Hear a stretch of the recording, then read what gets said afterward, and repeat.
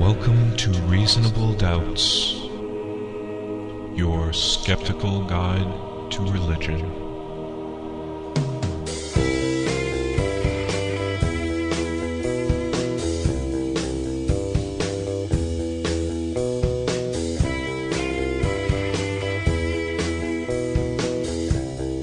Welcome to Reasonable Doubts. I am Dave Fletcher. With me in the studio is Jeremy Bean. Yellow. And Dr. Professor Luke Galen. Good morning. We're going to start off today with a bit of news that comes really right from the Stranger Than Fiction desk. John McCain picks his running mate, the governor of Alaska, a creationist, a hockey mom, as she has dubbed herself, Sarah Palin. If you're not scared of Sarah Palin yet, you're probably not paying enough attention. That's right. We haven't had a chance to talk about Sarah Palin since that announcement came out. This is the first time the Doubtcasters have been gathered to record, and I'm frankly quite terrified. You know, and as I was saying right before we started recording, it's terrifying, but kind of not really, because I feel like this choice has hurt McCain's chances so badly that we don't have to worry. But I'm optimistic that could be the case, and there's certainly been some things just recently with her dodging the press and everything else that the facade looks like it's crumbling a bit. But just the fact that they were able to make that move, that they were willing to make that move. Right. We talked about on the show several episodes ago, before the Democratic and Republican nominees were even chosen, about how the Republican Party seemed to be abandoning the religious right. That it was too hot. They didn't want to go there. They didn't want to be associated with it anymore. And we were very optimistic. And at the same time, the religious right evangelicals seem to be distancing themselves from politics and saying, we don't want to be associated with the Republican Party because it's going down now. And boy, were we naive, I think, to be optimistic about that, because all it took was announcing Sarah Palin as his running mate. That's why I think I'm more pessimistic than you guys, because that's a get out of the vote thing. There's a lot of evangelicals just would have stayed home for John McCain that are now going to go to the polls. The way that they went to the polls for the Karl Rove strategy was screw compromise, let's get out the base. Right. And so this is a get out the base pick by McCain. Yeah, and I don't know, does the fact that she's a woman hurt that push at all? Are there evangelicals that are going to say, I don't want to vote for a woman? Nope, because any qualms they might have had are trumped by her like-mindedness, and so the statistics show that she's actually picked up a lot of undecided women voters that would have presumably for Hillary. Right. She's picked up the torch from Hillary, as she said herself. Thank goodness that someone could pick up where Hillary left off. That's amongst undecided voters. It's not like she's stripping away Hillary supporters from the Democratic side, though. That was one that the data didn't pan out, I seem to recall seeing. It's funny that just last episode, we were speaking about how some had criticized the show for being too political. We've been criticized for being too mentioning left-leaning politics, and I think that our argument was that we, even though the outcome might seem as if we agree with that in a preordained way, we actually focus more on the process of how an issue should be decided rather than the outcome. And so, for example, science, empirical evidence, that sort of thing trumps that. Trumps any type of ideological thing. We mentioned even, for example, some of the things on genetics or evolutionary psychology, where we would be right of the traditional liberal position because we're not kind of postmodernist or whatever. But I think the bottom line for us tends to be evidence. If somebody can produce evidence that a conservative position is best, then we can at least talk about that. And this goes beyond just a political issue, because we do have evidence as to how religious in nature Sarah Palin is and how her religious views will influence her political decisions. And it is very strong evidence, it's very damning evidence, and it's quite frightening. Well, and normally the vice presidential spot pre-Dick Cheney, vice president has two jobs, which is to break a tie in Senate if there happens to be one, and to take over for the president should anything happen to the president. And go to a lot of funerals. So that it's mostly a ceremonial position. So if we were dealing with a president who was young and virile and all of that, I'd be less scared because chances are she's not going to do anything. And according to Sarah Palin, she doesn't know what the vice president does anyway. But we're talking about John McCain here, who I don't know if I've mentioned this on the show before. He's old. She is a heartbeat away from the office of president, and it's a heartbeat belonging to a 197-year-old man. This is what makes it scary. I think your figures might be a little off. Okay, well, I'm bad at Go math. to fact check after the debate. We'll check it. But anyway, looking at some of the stuff that is terrifying about the idea of her inheriting the role of president.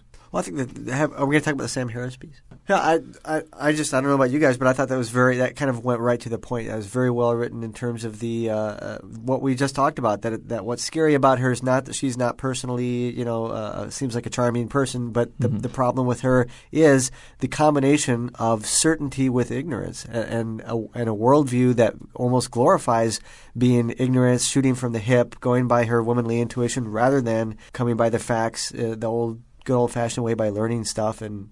Right. And so that's the problem with hers. Again, it's not the conservative positions. It seems how she quickly arrives at these things just by force of her own personality or her background. I'm going to vote for her because she's a woman with kids. I mean, what kind of rationale is that? It's as solid as the logic that I'm from Alaska, I can see Russia, therefore I have foreign policy experience.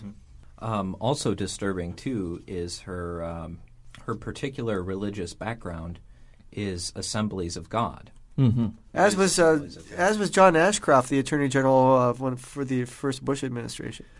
Right. Not the first Bush administration, the first... Oh, President Bush's first term, yes. John Ashcroft was there, was also from the Assemblies of God. He had done things like cover up the bare breasts of the statue in the rotunda of the building.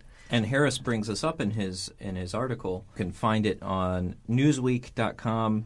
The article is entitled there at Newsweek, When Atheists Attack. A noted provocateur rips Sarah Palin and defends elitism. But that seems like I think that's the headline Newsweek chose for it. I'm pretty sure Sam Harris. I don't know if there's any videos of atheists coming out of trailers with T-shirts on, taking a swing. Yeah. He brings up a very important point about this Assemblies of God Church.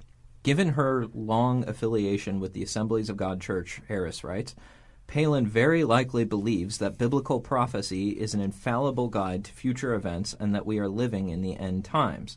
Like many Pentecostals, Palin may even imagine that she and her fellow parishioners enjoy the power of prophecy themselves. Otherwise, what could she have meant when declaring to her congregation that, quote, God is going to tell you what is going on and what is going to go on, and you guys are going to have that within you? Well, it's more than just quite likely. This is the case. Yeah, I think historically people people tend to conflate the terms fundamentalism and evangelical and Pentecostal, but I think that in some ways we tend to deal with on the show most of the time with fundamentalist and Bible type people who presumably were counter-apologetics, the rational refutation. The Pentecostals go almost, and there's some overlap, but they go into more the emotional revelation realm, and I think in some ways that makes them a little bit more scary because how do you, with a Bible verse memorizer guy, you can always say, well, it says here this verse and this, not that they can't squirm out of it. But with a Pentecostal who gets revelation direct from above, how do you even try to get a grip on that sort of thing? You know it in your heart. For some of them, prophecy is a spiritual gift that they can possess. They will receive prophecies from God. And there's a whole language that goes along with that. You hear them use the phrases, I received a word, which is shorthand for I received the word of prophecy. And in that very famous now YouTube video where Palin is speaking at a graduation ceremony for a Christian school that is being held at her church in Alaska, she uses those same phrases, and she uses them to speak about her policies, her political policies, Right. trying to build a pipeline through part of Alaska and stuff. And she talks about receiving a word, which means that she quite likely, in some real way, thinks that the thoughts that pop into her head and the policies that she really wants to push forward as governor are given to her by God. And so how can you have any sort of self-reflection or self-criticism when to doubt your own thoughts on occasion could be, if you are convinced they were prophecy, tantamount to doubting God. Yeah. Yeah. And it's not her politics so much that worries me. I Well, disagree it with is. her politics, but it's how she derives them. Well, I don't mind saying that it is her politics that bother me. There's a great article in Salon.com. It's called "The Pastor Who Clashed with Palin." Speaking, it's an interview with Baptist minister Howard Bess, who had some run-ins with Palin and some experience, and they bring other witnesses too, as to how Palin behaved when she was mayor of Wasilla. The second largest town in Alaska. Alaska's crystal meth capital. Yes, that too. It starts with Palin going to the Wasilla Public Library and trying to have a book written by this pastor, Howard Bess, called Pastor, I Am Gay, where Bess makes his argument that Christians should be open to homosexuals and that homosexuals can be legitimate Christians and part of God's people. It starts off with her trying to ban this book from the Wasilla Public Library. Now, she's denied publicly having done this, but Reverend Howard Bess argues, "This is a small town. We all know each other. People in the city government have confirmed to me what Sarah was trying to do." So with the small town context, it was quite easy to know that she was behind a lot of these things that was going on. Bess also says, quote, "She scares me. She's Jerry Falwell with a pretty face." The article goes on to talk about, quote, "In 1996, evangelical churches mounted a vigorous campaign to take over the local hospital's community board and to ban abortion from the valley. This ultimately led in a lawsuit because one couple seeking an abortion had to travel all the way to Seattle to actually get one. So the Alaska Supreme Court had to step in and ruled that the hospital must provide Valley women with the abortion option, says the article. So right away trying to stack medical boards with conservative Christians to bring down the practice of abortion. Same thing was reported with the Mat-Su Borough School Board, that Palin was behind the drive to push more evangelicals to occupy spaces on the school board because they wanted to get creationism taught in the local schools. An activist, Philip Munger, pressed Palin on her views on creationism while this was going on. He said, "I pushed her on the Earth's creation, whether it was really less than 7,000 years old or whether dinosaurs and humans walked the Earth at the same time. And she said yes. She'd seen images somewhere of dinosaur fossils with human footprints in them." What? Yeah, they had It's those a from. strong foot imprinting on a fossil. I think that was some group, like one of the groups, like Discovery People or whatever, in Texas, that claimed to have these fossils that showed superimposed human steps on the dinosaurs. Obviously, they've been debunked scientifically. Right. So. Right. Munger also asked Palin, the article says, if she truly believed in the end of days, the doomsday scenario when the Messiah will return, quote, "She looked in my eyes and said, 'Yes, I think I will see Jesus come back to earth in my lifetime.'" So, That sound you hear is the chill in my spine. yeah. Uh-huh. Well, some of the videos that they were showing from the organization, they're almost, and this is something we probably don't know because we're not in Alaska, but they almost treat Alaska like this because of the natural resources and the oil and such and the isolation, as if it's going to be this like last bunker of the Armageddon where people are going to want their stuff and go up there. And hey, if there's global warming, they're plenty cold up there, so everybody's going to want to like flock to their kind of bunker hideout. I thought that was the most disturbing thing in that video. That again, it's all over the internet. It's all over YouTube. Watch it sometime, where she's giving the address to the graduating class from this Christian school. Yeah, they just talk openly as they are praying around Sarah Palin and laying hands on her. Before that begins, the pastor just openly starts talking about how, and we all know that Alaska is going to be an important refuge in the end times, sometime soon, and God has given us Sarah Palin as part of His mission. I don't know word for word what he said, but it was clear that this was what the congregation believed, and although Palin didn't echo any of that she didn't refute at that precise moment, she was right there, kind of nodding her head and everything, and made no attempt to try to dispel that belief at all or disassociate herself from that. Of course, if she had already been the VP pick, I'm sure she would have. Well, that's what they're going to do now, is kind of backpedal on a lot of these things, or simply not answer them and say that she never said that herself, or use code language, which is what Bush did a lot, is to use code language that would be recognizable to other evangelicals, but yet would sound to a mainstream person, it wouldn't raise any red flags. Right. When you look at her abortion rights issues and sex ed, and of course then there's the intelligent design push, which is absolutely terrifying. To be fair, Barack Obama also has a crazy pastor who we've talked about before on the show, Jeremiah Wright. But apples to oranges here. Yeah, we don't see Barack Obama immediately making it his first priority to go ban books of other Christians that he disagrees with. What this article, the Salon article, makes it look like is that she is a very effective grassroots religious right mobilizer. And you can't tell me that her role as VP will be just ceremonial in that regard. Right. Did you mean that as a pun? She's ceremonial? Sorry. I think we can expect to see more of that. Well, and her record shows that not only does she hold these things as personal beliefs, which is one thing. If you believe that abortion is wrong and that's your personal belief, fine. But to try to legislate based on these personal beliefs that are derived through not just irrational legislate belief to try to get around to circumvent the legislative process by just pressure tactics and cronyism. I don't care if Obama worships Mohammed or Jesus or the Hindu floaty thing.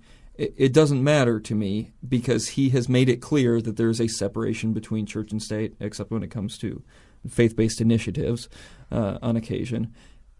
Sarah Palin clearly is using her religious agenda to influence her politics. I just can't – I still have a hard time understanding why McCain would make a mistake like that. Whether or not he seems more savvy than this. Was it just a moment of desperation? Well, look at his numbers. He got a bump, though. If his goal is to get the people who would stay home because he's cold to religion, he got some of them back. Yeah, well, I can understand a person selling their soul to get into political office, but it just seems like she's precisely the type of person that the McCain of years past wouldn't have any time to cooperate with. He wants to win. But that McCain is long gone. He wants to win. You want to lose and be the good guy? Well, I guess as one last note, did you guys read that rather chilling blog post that I sent you from Ed Brayton? Oh, yeah. Yes, this is good friend Ed Brayton, friend of the show. The witch doctor one? No, this is the Ed Brayton is author of Dispatches from the Culture Wars. We've had him on the show before, and he likes to keep track of all these things. And he had a very interesting post on his blog about how the Christian Reconstructionists have taken notice of Palin. Yeah, let me read what they have here. Jay Rogers, a militant anti-abortion type from Florida, waxes eloquent, says Ed Brayton, about Palin for a while, then presents his plan. This is what Jay Rogers... We should probably explain who the Christian Reconstructionists are right now for anybody who may not know. They're plastic surgeons? No, they're the ones cleaning up after the Civil War. Okay. No, Christian Reconstructionists are... These are the people who believe that we should change our Constitution to make our legal system compatible with the Old Testament law, where children are stoned for cursing their parents, right, and women can be sold into slavery and that such. I mean, they are the extreme radical fringe. There's not too many of them, but they're out there. Right. And it's just interesting what they've said about Palin. Yes. Jay Rogers, a militant anti-abortion type from Florida, has this to say. Here's his 3-point plan. Number 1, vote Constitution Party. He says, I vote my conscience and cannot support McCain even with Palin. So he's going to vote for the Constitution Party, which is not a party that I know or care much about. Number 2, pray for Sarah Palin to win. I'm an idealist, but also a realist. So vote Constitution, pray for Sarah Palin to win, not John McCain. And number 3, pray for John McCain's salvation and speedy death.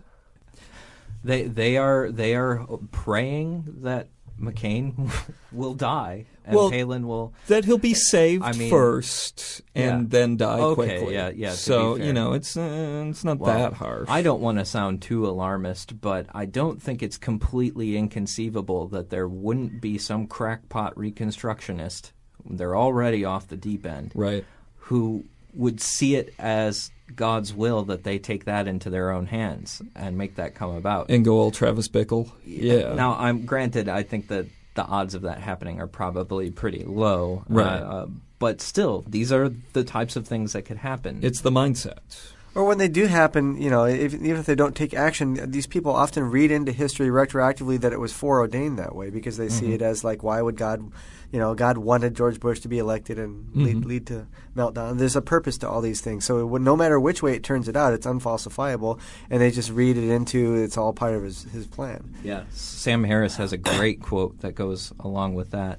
Harris says in his article, there is no question that if President McCain chokes on a spare rib and Palin becomes the first woman president, she and her supporters will believe that God, in all his majesty and wisdom, has brought it to pass. Why would God give Sarah Palin a job she isn't ready for? He wouldn't. Everything happens for a reason. Palin seems perfectly willing to stake the welfare of our country, even the welfare of our species, as collateral in her own personal journey of faith. Of course, McCain has made the same unconscionable wager on his personal journey to the White House. Nicely put. Yes. Way to go, Sam. Part of my research has been into the social cognition aspects of religious thought, particularly fundamentalist thought, how it is that they view the world, how do they attribute the causes and of events. And one of the concepts in social psychology that over the past 20, 30 years has been called a belief in a just world. That is the belief that the world operates out of a sense of justice, the good are rewarded, the evil are punished. It's a bias that people tend to have in general, just like reading into, if I do something and something bad happens, it wasn't my fault or whatever. But but some people hold this more than others. That is, although some people conclude that random events happen and you can't, there's no rhyme or reason, there's others that assume on an individual level that if they see somebody, for example, who does well, that they must have deserved it. Or if something bad happens to them, well, they must have had it coming to them. Right. We've talked about this mindset before with the televangelists and so forth who, conspicuous consumption, they have all this money. It shows that God loves them very much. Yeah, so it kind of fits right in with predestination theology as well. Well, right. What psychologists look at that from is that maybe there's a tendency for like a personality trait or for it to be almost wired into us as in looking for some sort of cause and effect relationship all the time. Maybe it was adaptive to do so. But that run wild, you see all kinds of things from, in a primitive society, if lightning strikes your hut, well, maybe Thog didn't make a sacrifice to God the proper way.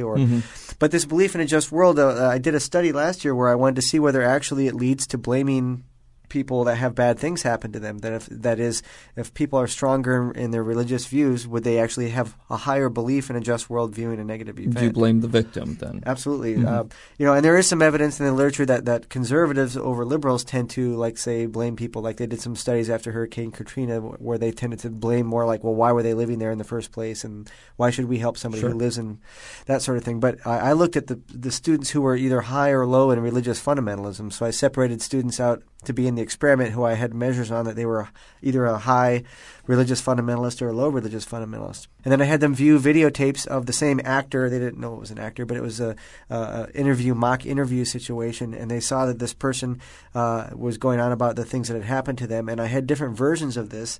Some good outcomes occurred, and for some of the subjects, they saw that this person got studied hard and got a scholarship and got a good job. But the bad version was that she had not gotten a scholarship. Her grades were poor, and so she got a bad job after college, and that she was stuck in that. And so the people that were watching the videotape were asked to then say how deserving was this person of the outcome. What I found was that the high religious fundamentalists, when there was a bad outcome, they tended to think that she was relatively more deserving, whereas the low fundamentalists said, in effect, it's not her fault. There was even a scenario that was completely not her responsibility. It was her dad got cancer. She couldn't study. She got bad grades, whatever. And the high fundamentalists still, relative to the low fundamentalists, blamed her more, said that she was more deserving if the outcome was bad. But if the outcome is good, they don't give her There's credit. not a lot of difference. There's not a lot of difference between people on good outcomes. Most people say, "Atta girl, way to go, you deserve it." But the big difference between the people who do the blaming is in bad situations. And again, like we were just talking, you can kind of read that into social things. You see it, ripped from the headlines that many people say these outlandish things after a disaster or after, somebody has an illness. They say that most people say, "Oh, that's too bad, stuff happens." But there's a proportion of people that say, "Well, maybe it's, maybe AIDS is God's revenge, or maybe he got sick because he didn't pray enough," or something like that. And how would people like this respond to our current economic crisis? Many people actually combine – it gets complex because they combine secular with religious explanations. So like with economics or with cancer, they might say, well, obviously there's practical, natural reasons, you smoke, you get lung cancer. But why did God choose to do this at this time? So a lot of work on conservative Christians shows that they combine things. It's not that they're not knowledgeable that there are naturalistic explanations. Sure. But what they add to that is, well, why now? Or maybe God's sending you a message through the cancer or through the stock market or something. Add that like little spice to tragedy. So to link that back to what we were just talking about with Palin and some of the Pentecostals, clearly that there's this tendency for some people to say if there were an end times event or some sort of disaster, they would say, "Oh, look, the disaster was preordained. Maybe people had this coming to them because of sin or something like that." And so that's the thing. I think that the implication of some of this work is that natural processes of like the way that your brain functions, whatever, it can have some kind of nasty effects for some people that are predisposed to view things as being cause and effect when in fact there's no cause and effect. Well, when it comes to Sarah Palin and the upcoming election, I'd say let's hope for the best and hope that it works out well, but that's more just world ideology. Let's get out there and do something. Go vote. This is not something that we can let slide. And I dare say that even our conservative, non-religious listeners are still going to accept that Sarah Palin, even if some of her politics are more in line with yours, the way she derives them and the influence that her religion is going to have on her politics. I've heard a lot of conservatives pushing for Sarah Palin to withdraw from the... Yes. Yeah.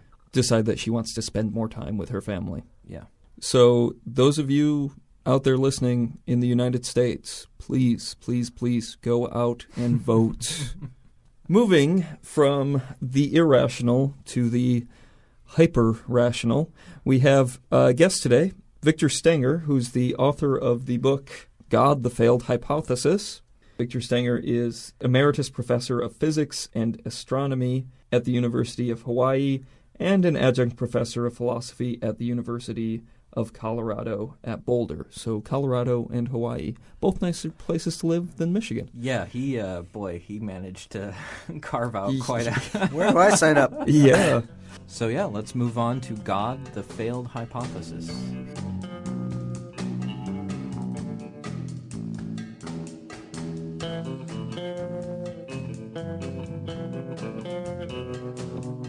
Dr. Victor Stenger, thanks for joining us on Reasonable Doubts.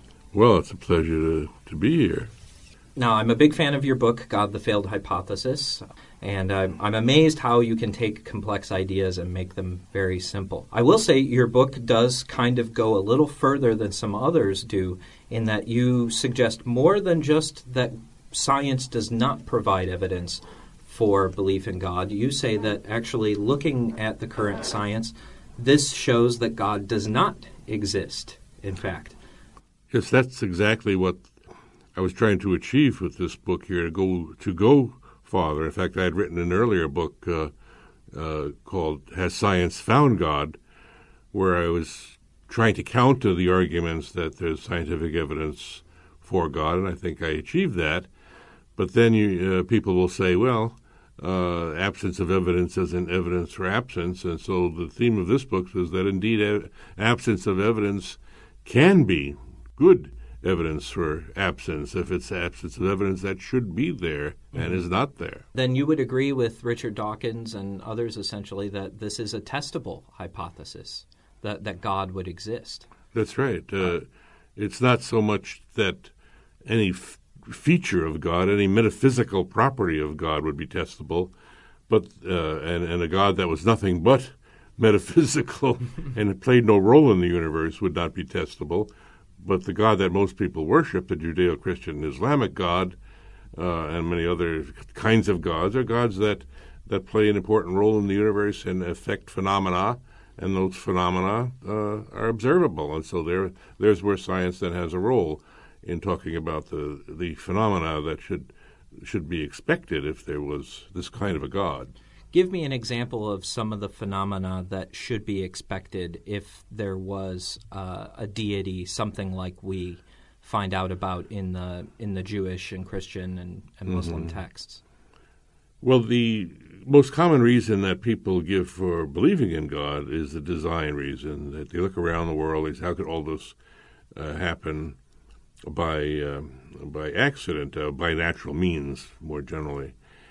But when a scientist looks at the world, the biological world, or in my case, the cosmos as well, you find that it doesn't look designed. It looks just like it should look if it wasn't designed. You should expect to see evidence for design. You should expect to see violations of the laws of nature, for example, because God presumably has to step in because he doesn't like the way things are going, and so he should step in, and that might involve a miracle. And that a miracle is in principle detectable. Now, there are more specific examples I could give, such as answering prayers. If God really answered prayers, and there's billions of people praying to him every day, then there should be evidence for that. And there's been scientific studies that have looked for evidence. And these studies, there's some very good, well-conducted studies for intercessory prayer, and they don't find any evidence for it. So that's one specific example where there should be evidence for God, and there isn't. Some would argue the existence of the universe itself. Where did matter come from? Where did the laws of physics that govern matter, where did those come from? And they feel that question points to a first cause for the universe. Are we able naturalistically to give a basis for the origin of the universe, or might we have to look outside of nature for an origin of the universe? Well, first of all, throughout science, there's no need to interject anything beyond matter as an explanatory process. That doesn't mean, of course, that we understand everything, but there's nothing that we can point to, no observation that we can point to, no anomaly that we may not have an understanding for, that doesn't have at least a plausible naturalistic explanation. Now we get to the question of the origin of the universe itself. The origin, why is there something rather than nothing, where the laws of physics come from? Those are tough questions, but we have some pretty good ideas about them. In particular, there are any number of scenarios that have been published by reputable scientists in reputable scientific journals for a natural origin of the universe. I describe one of them in great detail in my earlier book, The Comprehensible Cosmos. And if people want to Google my website, they can find an article I wrote on that as well. And we'll have a link to Victor Stanger's website on our website, doubtcast.org. Yeah, there's a number of articles on those on the site that will clarify a lot of the things that, hopefully clarify a lot of the things that we're talking about today. So let me just outline for you this one particular scenario that I worked out in detail, actually in mathematical detail. It was first proposed by Stephen Hawking and James Hartle about 30 years ago. And the idea is really quite simple, that there actually was a universe prior to our universe that collapsed down. It got down to the smallest possible region that's definable, and a region of complete chaos, and then it quantum tunneled through. What quantum tunneling is a well-established process by which a particle can actually penetrate a barrier. It's a phenomenon that has been used to explain things such as the alpha decay of nuclei, and is the process by which a very important device called the scanning tunneling microscope works, that enables us to look to very small distances, see atoms, and so on. So this is an established process, and the idea is that our universe appeared by a tunneling from a prior universe that always existed. There was no beginning. If you extrapolate back, this universe goes back in time endlessly. Now, there's another little feature of this, and that is that this mirror universe, if you want to call it, the universe that's in our past, actually has an arrow of time that points the other way, because the arrow of time is an arbitrary thing. It's determined by, at least by convention, the direction in which more probable occurrences happen. Or if you know the technical term, it's entropy. The entropy of the universe increases in one direction, and that's the direction that we define as the direction of time. So in that universe, the entropy is increasing opposite to the direction of the entropy in our universe. So its time axis is actually opposite. So you have basically these two universes emerging from this little region of chaos. And since that region of chaos is nothing, we have no information about it, it's unmeasurable, has no structure, then you can call it nothing, because I don't know how else you would define nothing as except something that has no structure. So it's a mechanism by which we get something from nothing.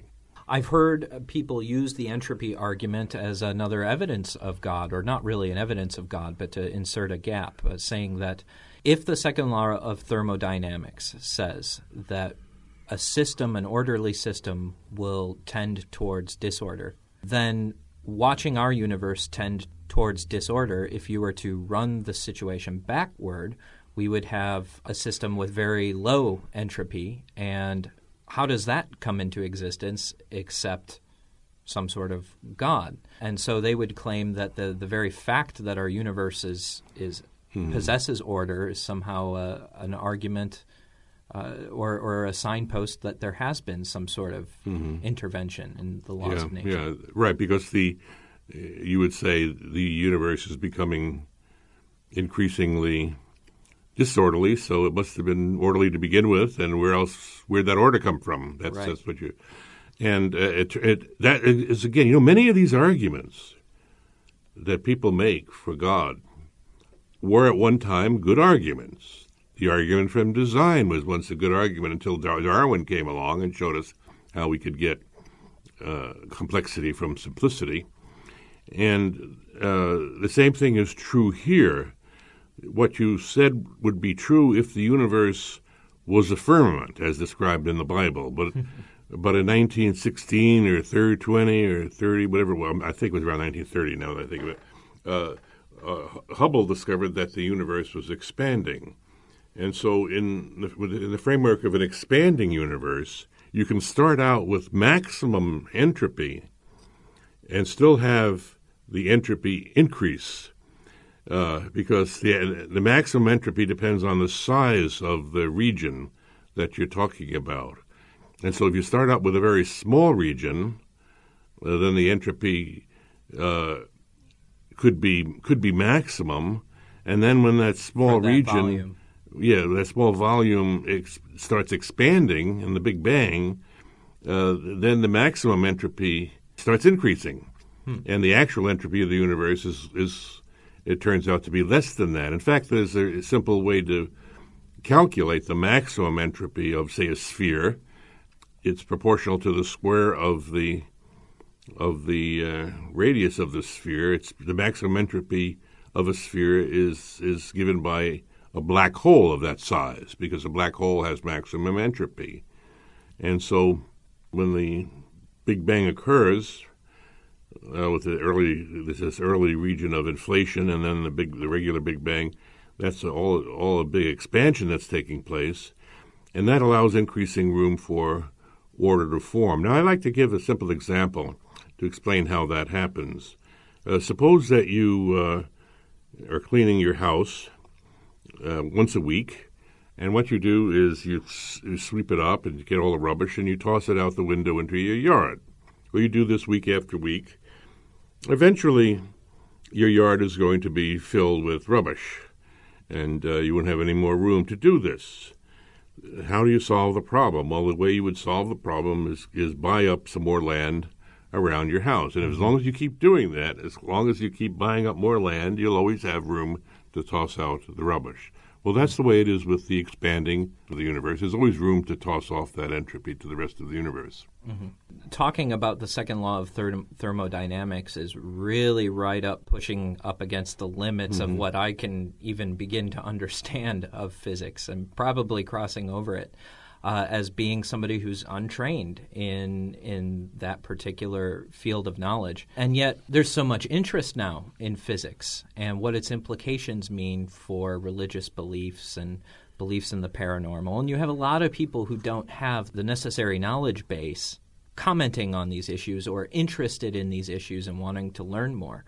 As a professional physicist, how often do you think some of the theists that make arguments using physics arguments really appreciate or understand the physics? Or this would even be true of, some New Age quantum consciousness and these other views. Do you find that your philosophical opponents oftentimes grasp the science? No, as a matter of fact, one of the easiest parts of my job is to debunk some of these ideas that people have that result from their own misunderstanding of science, particularly physics, or in some cases they may even be misrepresenting it for their own benefit. I don't put it past some of these Christian apologists to downright lie to get their point listened to by the masses. And I know that may sound unfair, but I've run into enough instances where a person I'm sure that the person knows something is true, but still argues the opposite. A good example is the man you mentioned, William Lane Craig. I've debated him for the longest time. For about 30 years, he's used an argument called the Kalam cosmological argument, and it's based on the idea that the universe had to have a beginning, and that everything that begins must have a cause. Both of those arguments are wrong. He knows they're wrong, and yet he still continues to make those arguments. The first argument, that the universe had to have a beginning, was based on a theorem that Stephen Hawking and Roger Penrose derived about 30 years ago, showing that the universe began in a singularity, which is a infinitesimal point of infinite mass density, energy density. And that theorem was based on Einstein's general theory of relativity. And it's correct insofar as you only have the theory of general relativity. But the general theory of general relativity has been well known from the earliest part of the 20th century can't be the final theory because it doesn't take into account quantum mechanics. And when you take into account quantum mechanics, you find the singularity does not occur. And Stephen Hawking and Roger Penrose have both said that. In fact, if you look at Hawking's book, The Brief History of Time, he kind of laughs about it, about how he had first shown that there was the singularity, and now he's trying to convince people that there wasn't. And in fact, Penrose agrees with that. So that's one error that Craig is making. When I debated him in Hawaii in 2003, he used that argument. I explained why it didn't work. A few months later, he gave a talk at the University of Colorado, and there he was making the same old argument again. And he still has it on his website. So he still hasn't backed off from that. The other place where he's wrong is where he talks about the everything that begins must have a cause. In fact, I heard there was a recent book that just came out by a very well-known person by the name of Dinesh D'Souza, conservative critic, author. And in his book, What's Wrong with Christianity, he refers to me as saying that everything that begins doesn't have to have a cause, as being absurd. He quotes David Hume, the famous philosopher, as saying that such an idea is absurd. Well, it's understandable that someone like Hume would not know about quantum mechanics, but there's no excuse. He can be forgiven he can be for forgiven. It. But Craig and D'Souza should know. And in quantum mechanics, there are many events that take place without cause. That happen spontaneously. That's one of the features of quantum mechanics. Atomic transitions that give us light. No individual atomic transition is predictable. They're all spontaneous, and all you can predict from the theory is the probability that something will happen. And nuclear decay is another example. So these are all errors in physics that these people are making. Most of the people who listen to what they write, read what they write, and listen to what they say, hear that and say, well, that sounds reasonable. They're still using science. They have no reason to doubt them, when in fact they should doubt them. It sounds like a lot of the apologists are using the particular variants and theories, even ones that have been thoroughly discredited, that would support their assumptions. Do you ever encounter scientists, perhaps with a religious motivation, wanting to do the same thing, wanting to perhaps argue for a discredited theory and reinforce it and find more evidence to support it because it would support their religious or philosophical views? Yes, I think Francis Collins is a good example of that, whose book, The Language of God, came out about a year ago. Francis Collins was the director of the Genome Project. He was a well-established scientist, and a lot of the book is trying to convince Christians to believe in evolution, that evolution is well-established, and he does a nice job of explaining how evolution works, how DNA works, and so on. So all that part of the book is fine.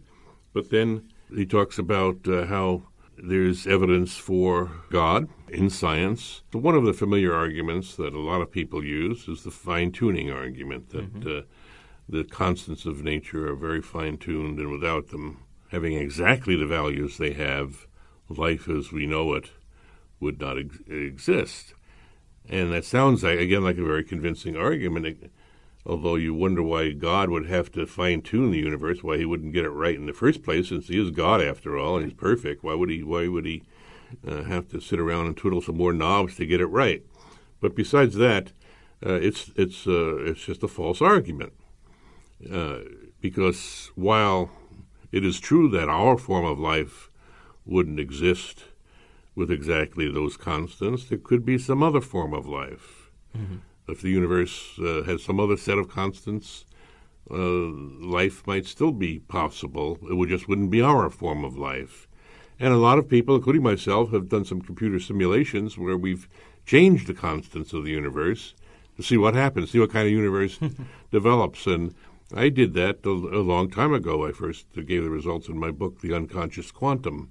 in that book, I show that if you vary some of the basic constants of nature over many orders of magnitude, 10 orders of magnitude randomly, there were three basic ones, three basic constants that determine most of the properties of stars and so on. And I found out half of the stars that were produced still lived a billion years, had lifetimes of a billion years or more, which allows quite a bit of time for some form of life to evolve. So it's not that unlikely at all that a different set of constants would have given life some form. To make it clear what we mean by that, we could have an explanation that we can't prove. Mm-hmm. And theists might say, well, you can't prove that. Just like these scenarios for the origin of the universe. It's true that you can't you can't say right now that this is exactly how it happened. We can't check it. And we're kind of speculating. But there's nothing wrong with speculating as long as you stay within the rules. If you're using existing knowledge and you're trying to extrapolate from that existing knowledge, it's not just random speculation. You are basing your speculation on knowledge, on your best knowledge of the subject. So there's no reason why you can't do that. And the fact that you can't prove it is not a serious problem in this regard, because all you have to do is say that it's plausible. Mm-hmm.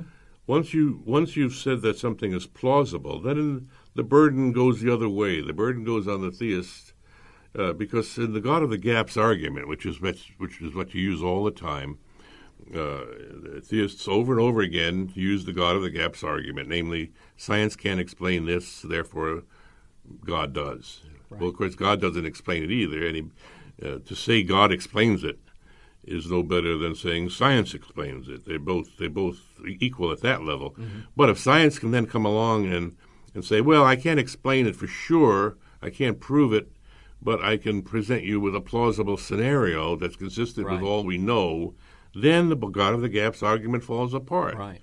What they have to do for the God of the Gaps argument to work is they have to say, not only can't science explain this phenomenon, he never will be able to explain this phenomenon. Now, the intelligent design people, to their credit, understood that. Mm-hmm. And that's why you will hear them claim that what they're talking about, science will never be able to explain. Mm-hmm. They don't, they talk about irreducible complexity. Science will never be able to explain that.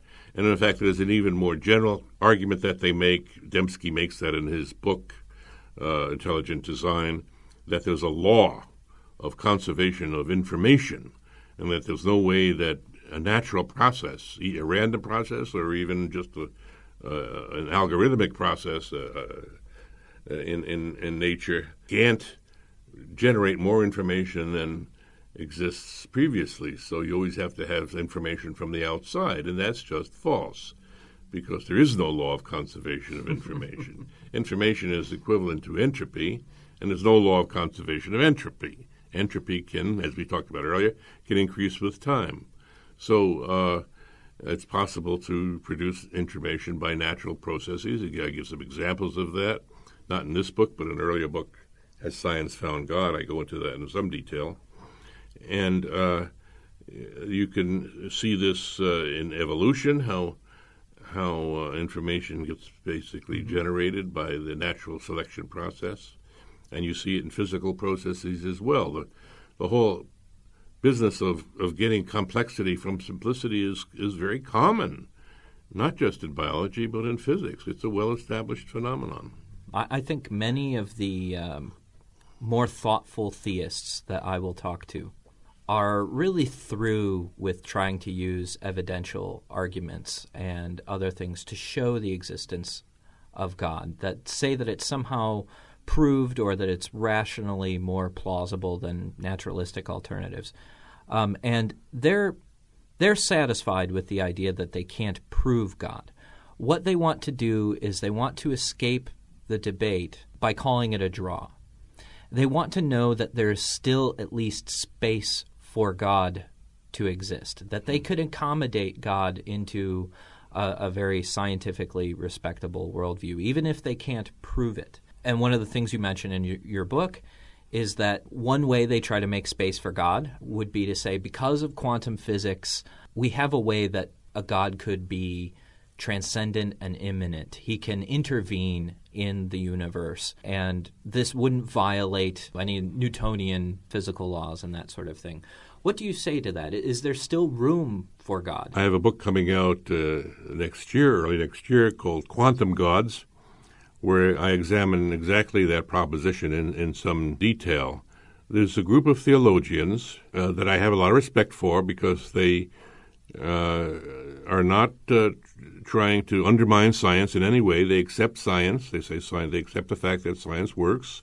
We know that science is a very effective means of learning about the universe.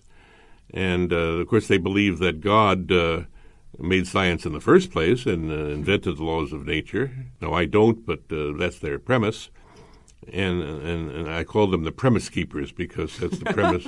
That's the premise they're trying to hold on to. They are looking for a way that God could act in the universe, consistent with both Christianity and with science, and without violating any of the laws of nature. And there have been a whole series of Vatican conferences on just that subject.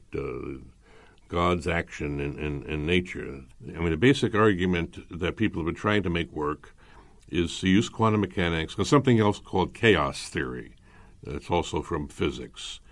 A combination of quantum mechanics and chaos theory to find a way for God to act in the universe.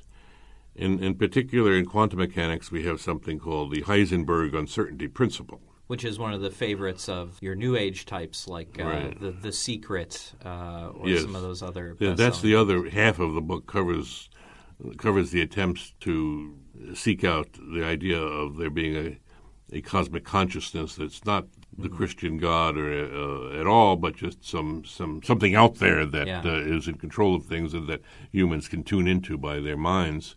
That's another subject.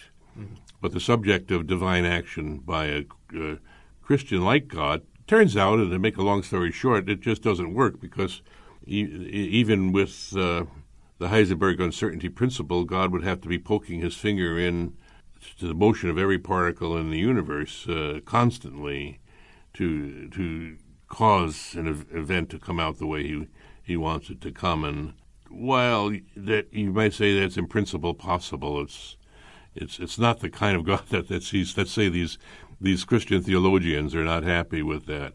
Instead, what they have come up with is they say, well, God, after all, made these laws to begin with, so he shouldn't have to step in and change anything.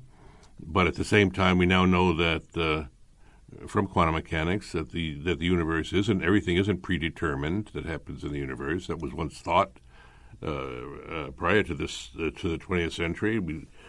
It was thought that everything that happens is predetermined by the Newtonian laws of motion, but now we know that's not the case.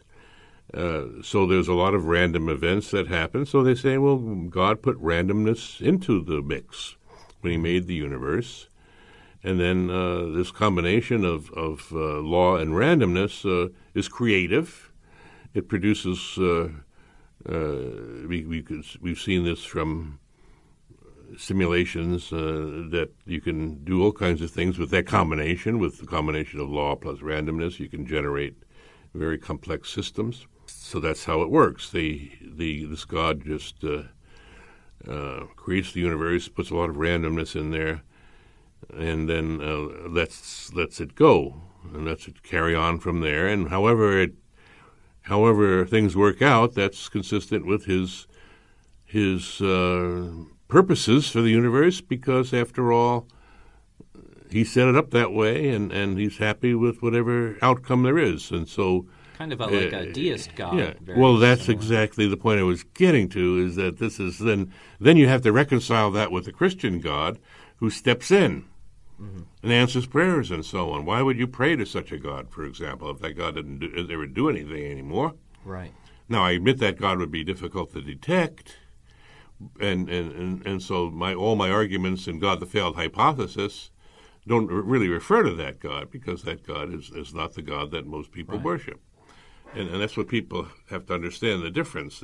Sure, you can conceive of a God that's undetectable, but that God would be a deist God that's not the Christian God. So no matter how you twist it, you can't save the Christian God. You can get a God in there, but you can't. He's not any longer the Christian God. And I've heard objections of this kind. It's kind of a card that a lot of more liberal religionists will play, is to say, why do you insist on using one of these more Abrahamic gods? Why not use the more abstract God of Paul Tillich and other things? And one thing that occurs to me is this seems like very ad hoc reasoning. Sure, if you're aware of what all the critiques are of the arguments of theism, you can go back to the drawing board and redraft a God that will be harder and harder to disprove. But why are we sure that a God that would exist would have these attributes, and what's the purpose of believing in it rather than just to say, I have this to believe in? Well, because it's the desperation to have a God no matter what. Even though there's no evidence for such a God, you still want to have a God. You want to have a God out there, and so you invent one. And that's always been the case anyway.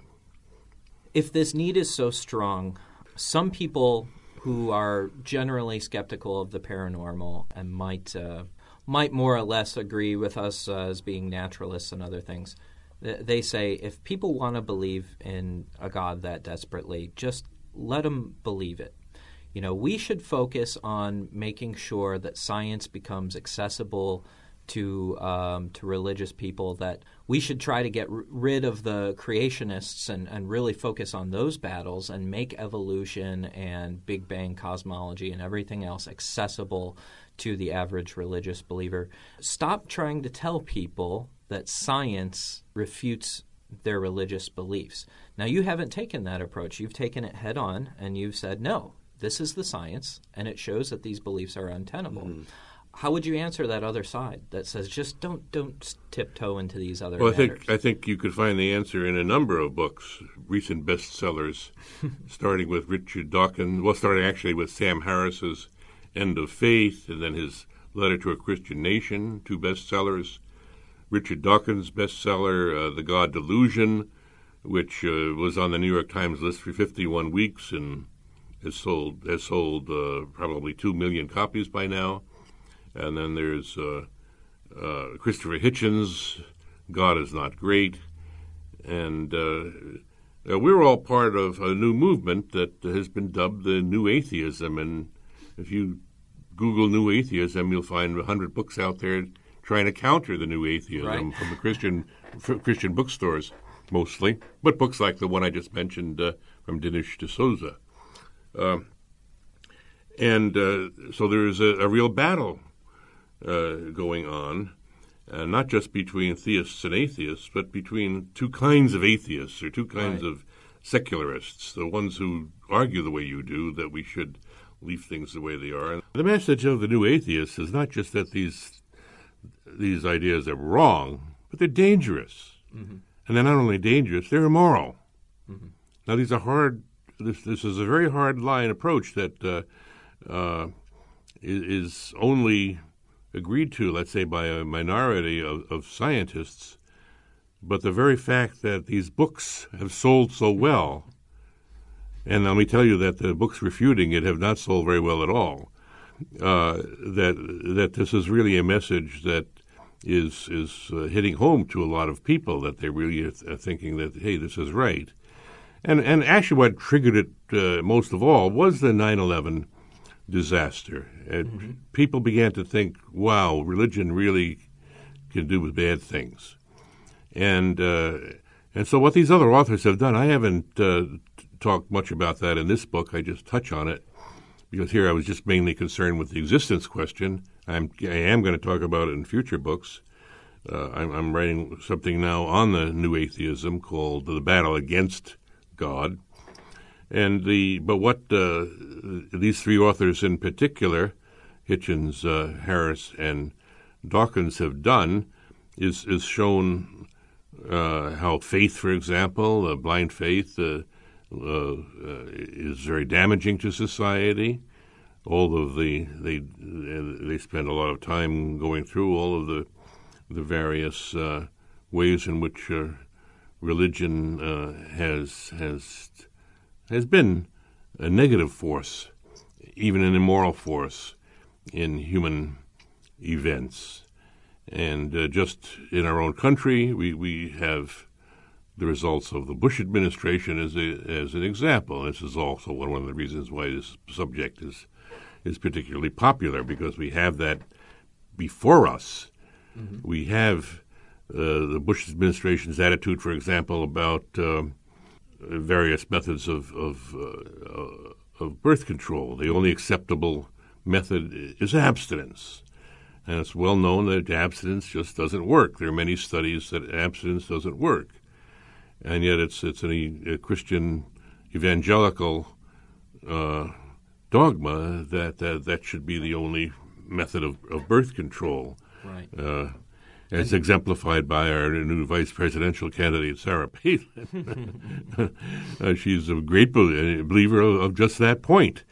And that's what would be back to the Bush administration if we ever had her in there. And so there's an example of a theological belief that would seem quaint on its own if we didn't see that, yes, when we're denying condoms and sex ed programs, even in sub-Saharan Africa, where we have a think of the huge AIDS suffering. Think of the suffering that position has resulted in just in Africa.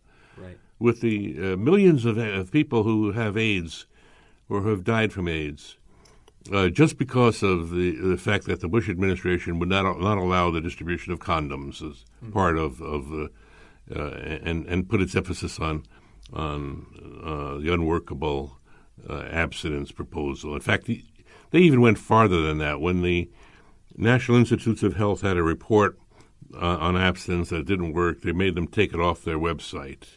So that's what you get. You get when people allow religion to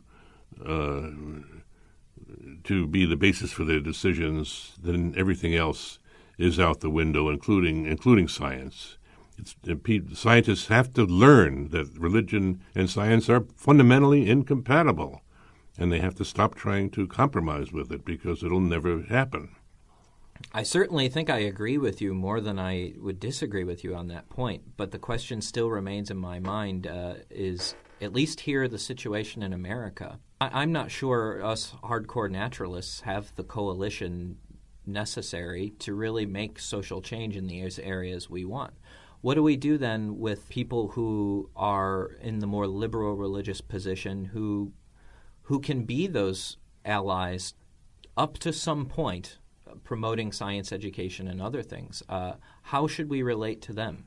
Or would you disagree with my very No, you're right. That's That's why I think we have to debate this argument out, because that position is a very reasonable one. But I think the short term is less important than the long term. Mm-hmm. The long term goal here is to have people stop thinking religious thoughts. You stop putting religion as the basis for their decision making, and this includes the moderate and liberal Christians and other religionists. They still are offering, and this is a point that Sam Harris makes in his book that is so unique, it had never been made before, where you have to give the moderate believer some part of the blame for events like 9/11, because they continue to encourage irrational thinking, superstitious thinking, even though they're not extremists on it. I'm not saying that they had a direct role in any kind of terrorist activity or extremist activity. They abhor it just as much as we do, but that's the effect of it. The effect of it is that this kind of thinking is being used instead of rational thinking. instead of critical thinking, instead of looking at each issue on its merits, rather than looking at some book or some source of truth that's not there. Being one of the new atheists, one of these authors that is now has thrust atheism back into the mainstream. Where do you see this movement going? Is this just a trend? Is this just a reaction to Bush and the early post 9/11 years, or do you think this new atheism will have staying power? Well, I've talked to enough people now around the country who have said they're coming out of the closet, just like homosexuals came out of the closet and found life was a lot better for them when they admitted, even if they had conservative parents, their parents still loved them, and they found that they could still survive perfectly well with the name of title of gay attached to them, and that was a wonderful thing. I think that happened, and I think I'm hoping that the same sort of thing happens with atheists. I'm hoping that more and more people now will recognize that. They'll join the various groups, like the wonderful one you have here in Grand Rapids. Is a marvelous group here, and I've seen a number of wonderful groups around the country, and they just join these groups and get involved, and actually have some fun too. It's not just a serious business. You have social events. You provide a lot of the kinds of benefits that a church provides by just having people able to get together and talk and socialize, but always with that aim toward education, getting people to think critically. Certainly don't force feed anybody. Yeah. Just get them thinking about things. That's all I have to do. I'm kind of hoping that's the next step for us. I'm hoping that as you and Dawkins and others are really getting people to do that, to come out of the closet, to lessen their fear about coming out as an atheist.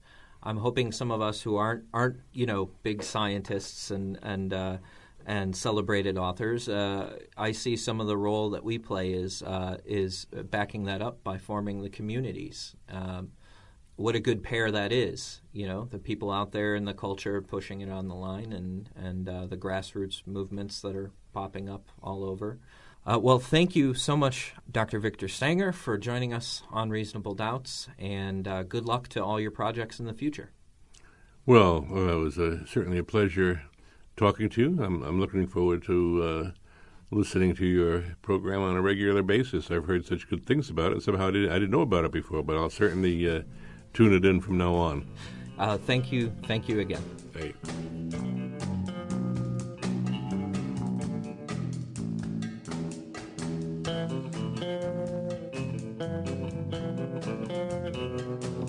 All right, so it's been some gloom and doom and a lot of critical things that have been said today on the show, but we have just enough time to end the episode with a props. Hooray! Yeah. And a rather surprising source of props. Yeah, absolutely. That's right. It's not all that often that we have wonderful things to say about the Catholic Church on this show, but there are times when they impress us and they deserve to be complimented and encouraged, and I think they have certainly done something praiseworthy here just recently. Yeah, this comes to us from the Catholic News Service, the most Catholic of all news services. The Vatican Evolution Congress to exclude creationism and intelligent design.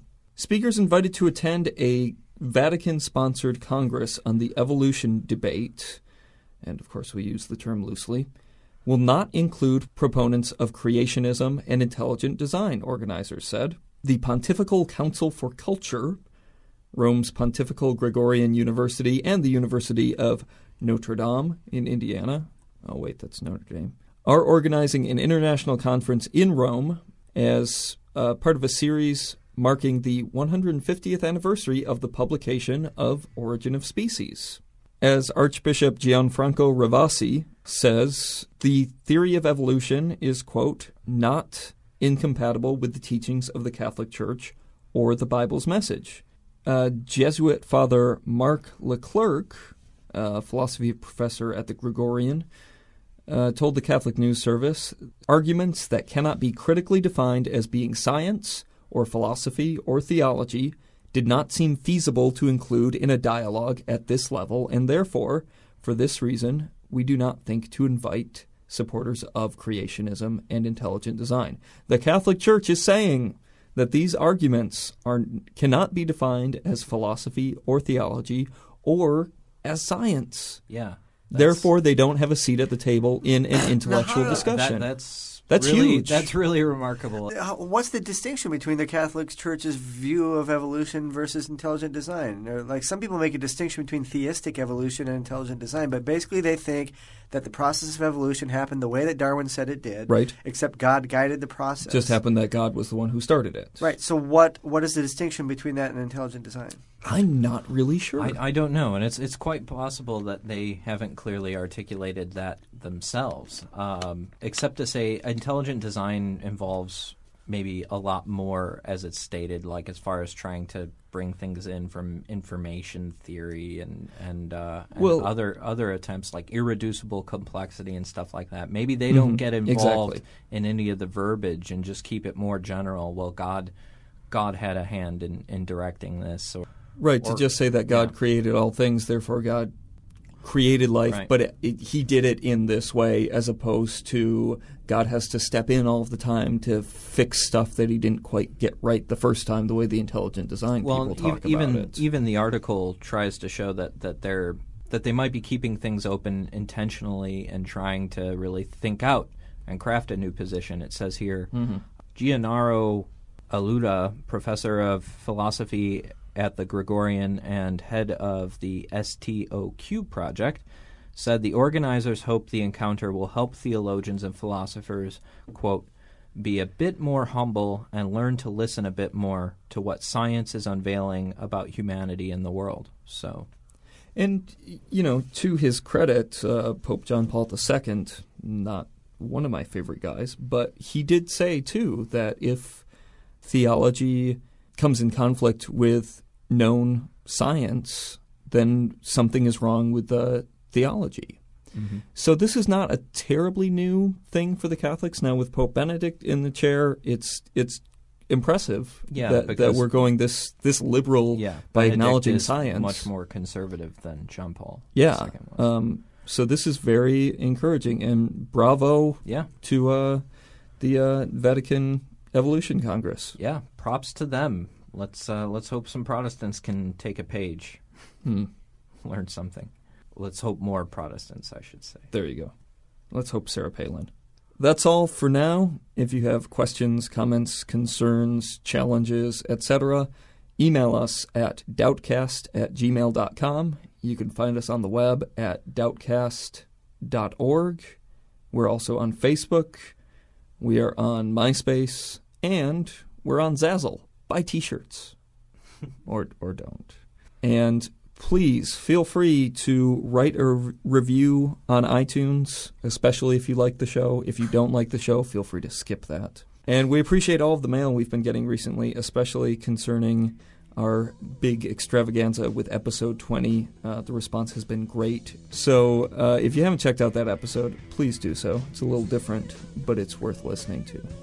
All right, till next time.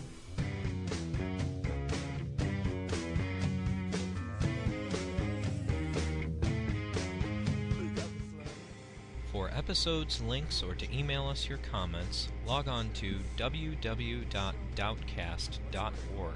Our theme music, Apple Tree, is produced by Love Fossil and used with permission.